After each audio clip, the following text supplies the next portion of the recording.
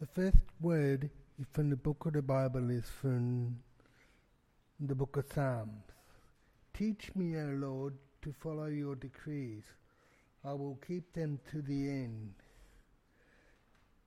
Give me an understanding, and I will keep your law, and I will obey it with my heart. Great is in the path of your righteousness is your commands, but in there I will delight. Turn my heart towards your sanctuaries and not towards selfish gain. Turn my eyes away from the worthless things. Preserve my life according to your word. Fulfill your promise in your servant, so that I may be finished. Take away the disgrace I dread, for you are good. How long for your precepts? Preserve me in your righteousness. May your undying love come to me, O Lord, and always according to your premier. Then I will answer to the one who taught me, for I trust in the word.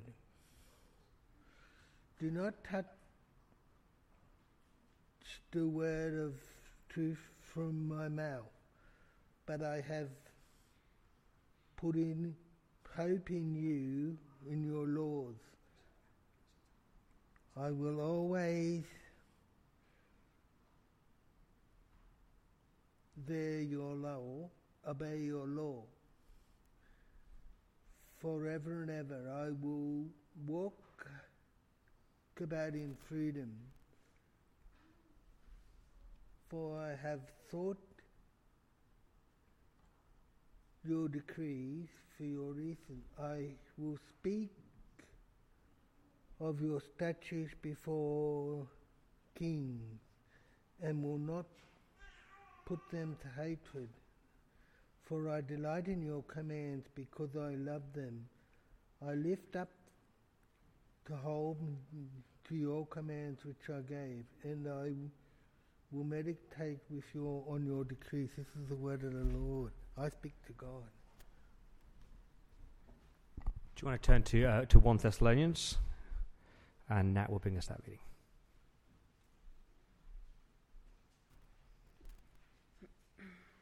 Good morning.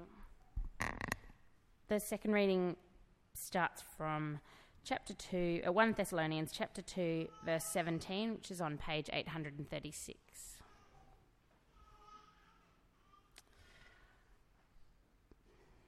Brothers, when we were torn away from you for a short time, in person, not in thought, out of our intense longing we made every effort to see you. For we wanted to come to you. Certainly I, Paul, did again and again, but Satan stopped us. For what is our hope, our joy, or the crown in which we will glory in the presence of our Lord Jesus when he comes? Is it not you? Indeed, you are our glory and joy. So when we could stand it no longer, we thought it best to be left by ourselves in Athens. We sent Timothy, who is our brother and God's fellow worker in spreading the gospel of Christ, to strengthen and encourage you in your faith, so that no one would be unsettled by these trials. You know quite well that we were destined for them.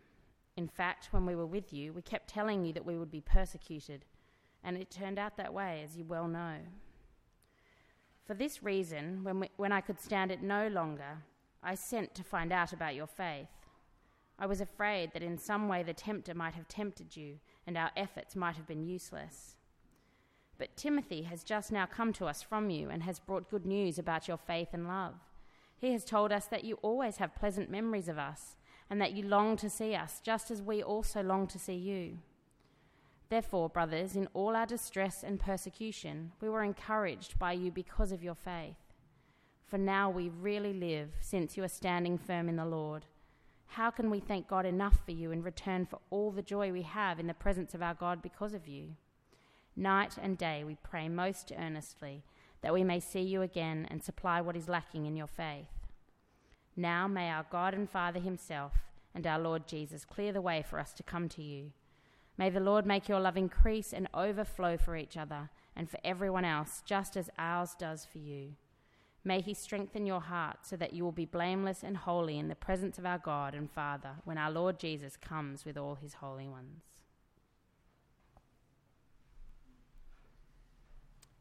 Thanks, Nat. Please keep your Bibles open to 1 Thessalonians, page 836.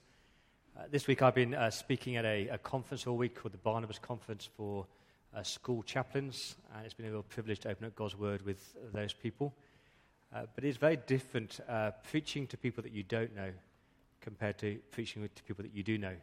And it's just good to be here this morning with familiar faces, just to sit under the Word of God together. So let me pray, and I'll ask for the Lord's help. Father, thank you for this morning, for this day that you've made. Thank you that we can gather. Thank you that we have a roof over our head to shelter us from the rain. We thank you for the scriptures and for Bibles in our own language. We thank you, Father, for your Spirit and the way that he illuminates your word to us. Father, I pray that you would change us this morning, that you would send us from this place with your word ringing in our ears and taking root in our heart. And we ask that for Jesus' sake. Amen. I want to tell you this morning about two people. The real story is I've changed the names just to protect people. The first story is about a girl at this church. Let's call her Emily. She joined this church 5 years ago. She wasn't a believer. And she came to Christ here. She came to know Jesus here. She joined a Connect group, which are our Bible study groups. And she was just amazed at the love that her leader showed towards her. The kind of leader, who meets up for coffee, listens to her, prays with her, reads the Bible with her, encourages her, sends her Christian books, that kind of friendship. Now, Emily has now left this church. She's moved to Melbourne. Now, what amazed her most is that even when she moved to Melbourne, this Connect leader bothered to pick up the phone, find out how she was going, made sure she had a church to go to before she went down to Melbourne, and just showed her genuine, consistent, constant love. That just blew her mind. The second story, sadly, is the opposite. A girl who went to a beach mission, was there for 5 years, and she loved the beach mission, loved the activities, loved the teaching, loved the leaders. But what she found was that the leader who had taken great care of her for those 10 days and had promised to keep in contact with her never did. That promised email never arrived. The book that she promised to send her never arrived. And this girl just felt like she was just a project. Just 10 days worth of relationship, but there's no consistency, no ongoing love, no ongoing care. And my question for us this morning is this: are we as a church more committed to programs or to people? Do we see church as a whole list of jobs or tasks that need to be done? Or is church the people, the faces, the lives of the people here that we just long to love more and have a great concern for them? Now, are you a task-focused person or a people person? In this little section of 1 Thessalonians, we get into the heart of Paul. We see what makes him tick. We see what he's committed to. It's not jobs, it's not tasks, it's not ticking off the conversions, it's not programs, it is people. Remember, Paul is suffering, he's still being persecuted. Look what warms his heart. Chapter 2, verse 19. What will So what is our hope? What's our joy? What is the crown in which we will glory in the presence of our Lord Jesus when he comes? Now, what do you expect him to say there? What's going to be our joy, our crown, our hope in the glory and the presence of Jesus? We expect him to say, seeing Jesus face to face, that's going to be my crown, that's going to be my glory. Seeing my Saviour, that's going to be my crown and glory and hope. He doesn't say that. What's his crown, glory and hope? You. Is it not you, Thessalonians? You Christians, you are our glory. You are our joy. On that last day, what will Paul be rejoicing in? It's not the tasks he's done. It's not the sermons he's preached. It's the people that he's pastored who are there in heaven with him. People loving Jesus. That's his hope, his joy, his glory. It's got 2 points this morning. Here's the first one. Concern for people. A concern for people, a genuine concern, a costly concern, and a Christian concern, but a deep concern for the people that God places in your life. See, the background here is that the people in Thessalonica were saying, that guy Paul, that bloke Paul, he had no intention of coming back to you. You were just a task. Task was finished. He'd preached the gospel. He didn't care for you. He's moved on to the next city. You're just one more convert, one more name in his achievement book. He's already forgotten you. And Paul says, no way. I loved you. I loved you. This is not a professional relationship. It's that deep personal friendship. He calls them brothers, verse 17. But brothers, beloved, literally, that deep friendship, you're part of my family, and I'm concerned for you. Now, we say, out of sight, out of mind, and Paul says, yeah, you're out of sight, but you're not out of mind. Verse 17, when we were torn away from you for a short time, in person, not in thought, at our intense longing, we made every effort to see you. We wanted to come to you. Certainly I, Paul, did again and again, but Satan stopped us. The word there for torn away is literally orphaned. He felt like he'd been orphaned. Have you ever seen those pictures from World War II where you've got the children being put onto the trains to go into the country to escape the city, and they're leaving their parents? And the train goes out of the station, and the parents are there, and they are sobbing, and they are weeping. Now, do you think those parents walk out of that station and just forget about those kids? Of course they don't. They're their kids. They love them.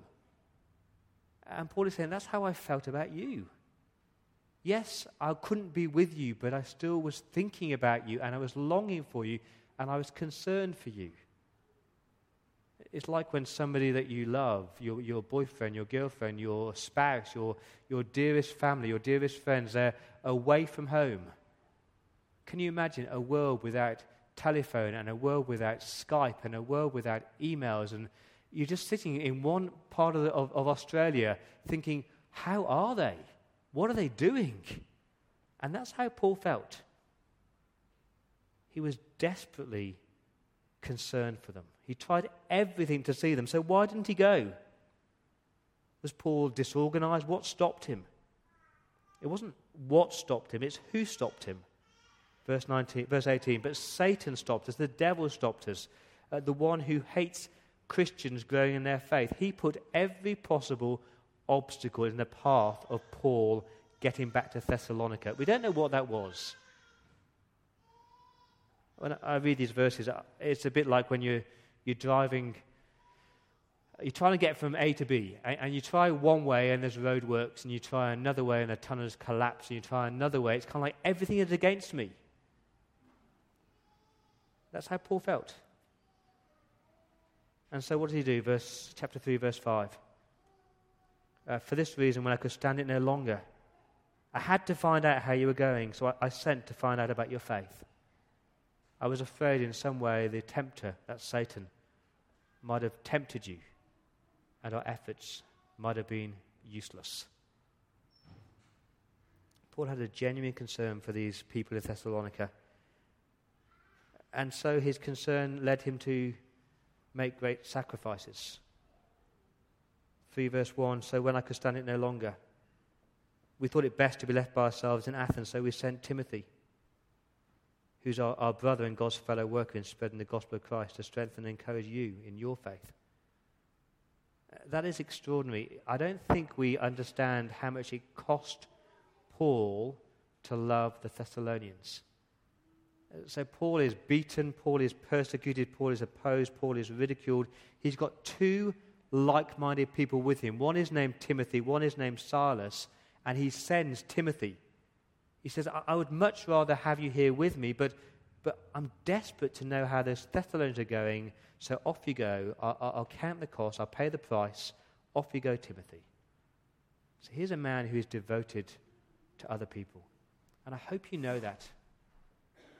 See, being a Christian means loving people. Being a Christian means that you are concerned for people. You long to see people. Being a Christian is not just coming to a building on a Sunday morning. It's not just sitting next to somebody but never speaking to them. It's not just having a superficial conversation over morning tea. It's certainly not getting tasks done, getting the rosters filled. And I've been rostered onto welcoming, so I'll turn up to do welcome this morning, but I have no genuine concern for the people I talk to. Being a Christian means that you actually love people well. And that might be costly. That might be really costly. It might mean that you sacrifice your time. It might mean that you sacrifice your energy and your effort. It might even mean you go to a different service to all the people that you really, really like, because that's where you can be best used to help other people. It's a genuine concern, a costly concern, but most importantly, it's a Christian concern. See, why did Paul want to see them? Did Paul want to go and see the new house that he heard they bought, or the new car that they bought, or was he concerned to meet their new baby? I'm sure he was interested in all those things, but that wasn't his main concern. See if you can spot it in these verses. It's pretty obvious. He really labours the point. 3 verse 2. We sent Timothy. Why? Why is he sending Timothy?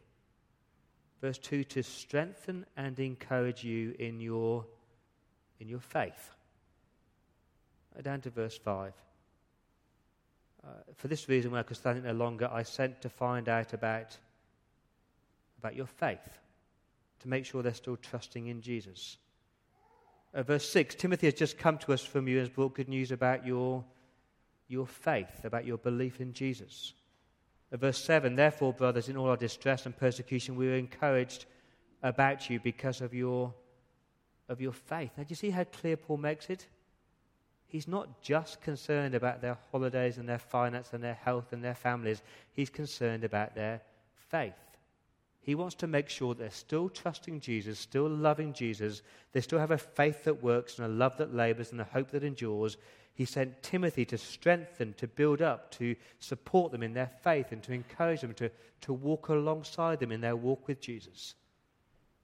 It's like when you get a builder in to fix a crumbling wall. The builder comes to your house. He is not bothered what car you drive. He doesn't care about your internal furnishings. He's there to fix the wall. And that's Paul's concern. He's not particularly bothered whether they've held their child back from school for another year or whether they're going to Fiji or to Vanuatu that year. What he's really concerned about is, are they still walking closely with Jesus? Because he's totally aware that they will be persecuted for their faith. He said that. They will suffer for following Jesus. And so he's really concerned that in all these trials, in all these sufferings, Jesus is still their Lord and their Savior. See, how many times have you heard a parent say to their child, as long as you're happy, that's all that matters? And Paul's saying, that's not all that matters. Of course I want you to be happy. But more important than that is that you're still walking closely with Jesus. And so when Timothy comes back in verse 6 with the good news about their faith and their love, then Paul's anxiety turns to joy. Verse 7, in all our distress and all our persecution, we were encouraged. We were built up because of your faith. How are they going as Christians? They're going well. And that seed has found good soil, and that is great news. And that's why Paul can utter those remarkable words in chapter 2, verse 19. What is our hope, our joy, our crown? Is it not you? See, I find these words so refreshing. I know we live in a mobile society. The pace of life is fast. Now, the average person in Australia met more people in a month last year than they would have done 100 years ago in a whole year. We just meet so many people. We move house so often, we move church so often. It's hard work, isn't it? But we're called to love people and to work hard at those relationships. So let me ask you a few hard questions. When a Christian friend of yours is struggling in their marriage, or is struggling in their job, or struggling with their health, I do hope that you get alongside them and you sit with them and you listen with them. But I also hope that at some point you say to them, how are you going in your faith? How's your walk with Jesus through all this time? When you go and visit someone in hospital, whether they're sick or whether they are depressed or whether they're lonely, I do hope that you don't just go and just talk about the soccer, but you actually say to them, can I pray with you? How are you going with Jesus at the moment? And when you have Christians around for a meal, I do hope at some point in the night you actually encourage each other in your faith. And when that friend disappears from church and you haven't seen them for a month, I hope you love them enough to pick up the phone and say, I haven't seen you for a while. Are you going okay? How's your walk with Jesus? And when somebody leaves this church to go to another city or another country, I hope you care for them enough to say, this is a church that you could go to. And I hope you care for them enough to actually write them an email saying, how are you going today? How's your walk with God? Let me ask you a question. When was the last time anybody in this church got alongside you and said, how are you going in your faith? How's your soul? We should be doing that, shouldn't we?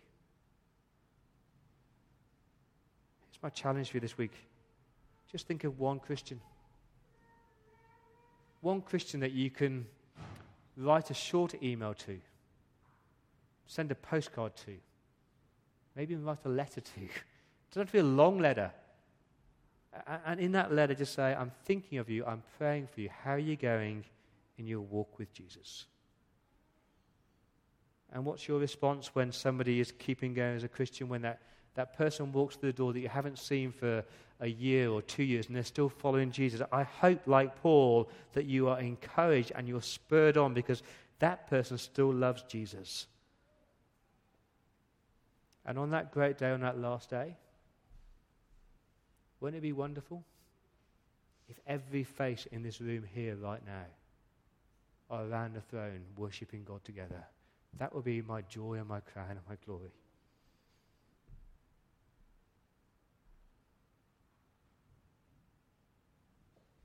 Concern for people. Here's my second one. A commitment to prayer.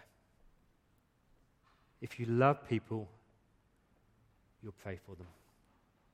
That's what Paul says. He says, I can't be with you. I'm so sorry I can't be with you, but I can pray for you. And so I'll do that. Verse 9, how can we thank God enough for you in return for all the joy we have in the presence of our God because of you? As he hears about their faith, as he hears about people loving Jesus still, he doesn't say, oh, that's great. He says, wow, thank you, God. Thank you that you've held on to that person in the midst of persecution. So what does Paul pray for them? I love his prayer in verses 11 to 13. It's a very practical prayer and a very spiritual prayer. Verse 11, now, may our God and Father himself and our Lord Jesus Clear the way for us to come to you. All he's saying there is, Satan stopped us coming, but you, God, are more powerful. God, you're in control of everything. You can clear the way, so please do that. It's a very practical prayer. Lord, that person who I haven't seen for a while, please bring them back. Whatever's stopping them, please bring them back to church. It's not just a practical thing. He prays for them spiritually, verse 12. May the Lord make your love increase and overflow for each other and for everyone else, just as ours does for you. That longing that they would love each other well, that their love for each other would be like a waterfall. It's just gushing and keeps on gushing, that their love will be a lavish love in word and in deed. But he doesn't just pray that they would love each other in their holy huddles. Verse 12, he says, may your love increase for each other and for everyone else. May you, Thessalonians, be a church that loves the world, that loves your community. And he does pray, verse 13, that they would be kept for that last day, that God would strengthen your hearts. And on that last day, you will be holy and you'll be blameless, you'll be pure and set apart for Jesus on the day that Jesus Christ comes with all his holy ones. Isn't that a very practical, God-centered, spiritual, selfless prayer? Clear the way, love each other, and just keep loving Jesus until the day he returns. Isn't that a prayer that you can pray for your Christian friends? Even those that you don't see, even those on the other side of the world. You can go home today and say, Lord, I just pray they would love you more, love each other well, and that you would keep them for the last day. Now here's the thing. I think that we think that if we love each other well and we have a great concern for each other, then we'll go home and we'll pray for each other more. It's actually the opposite. The more you pray for people, the more you'll actually then love them. The more you pray for somebody that they would love Jesus and keep loving Jesus and keep loving each other, the more you will then actually put that prayer into practical action in the way that you love each other and show your genuine concern. I do pray that we'll be a church that is not obsessed with programs and not obsessed with rosters and not obsessed with things being done, but a church where we love each other and we have a concern for each other and each other's faith. And that is shown by the way that we pray for each other. Keep on praying. Do you know when Paul's prayer was answered? When did Paul get back to Thessalonica to see these Christians that he loved? It was 5 years after he wrote this letter. But he still keeps praying for them night and day, earnestly committed to prayer. So let me ask you again. Do you see church as a list of jobs to be done, tasks to be done, programs to run? Or is church the faces of the people who sit with you week in, week out? Will you have a concern for them? And will you pray for them? Let me lead us in prayer right now.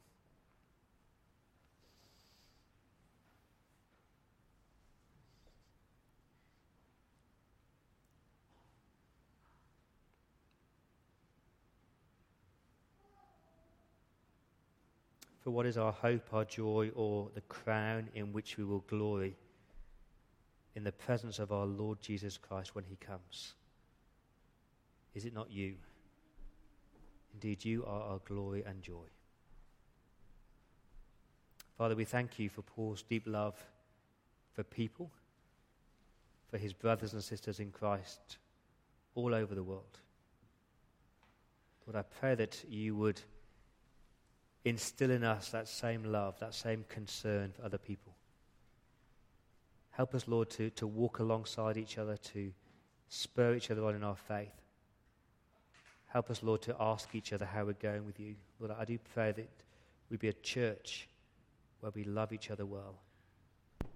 And thank you, Lord, that even though we might not see people, we can pray. And I do pray that our prayer lives would be overflowing with thankfulness for the way that you keep people. And that you would help us to actually pray for people's souls. that you might hold on to them until that last day.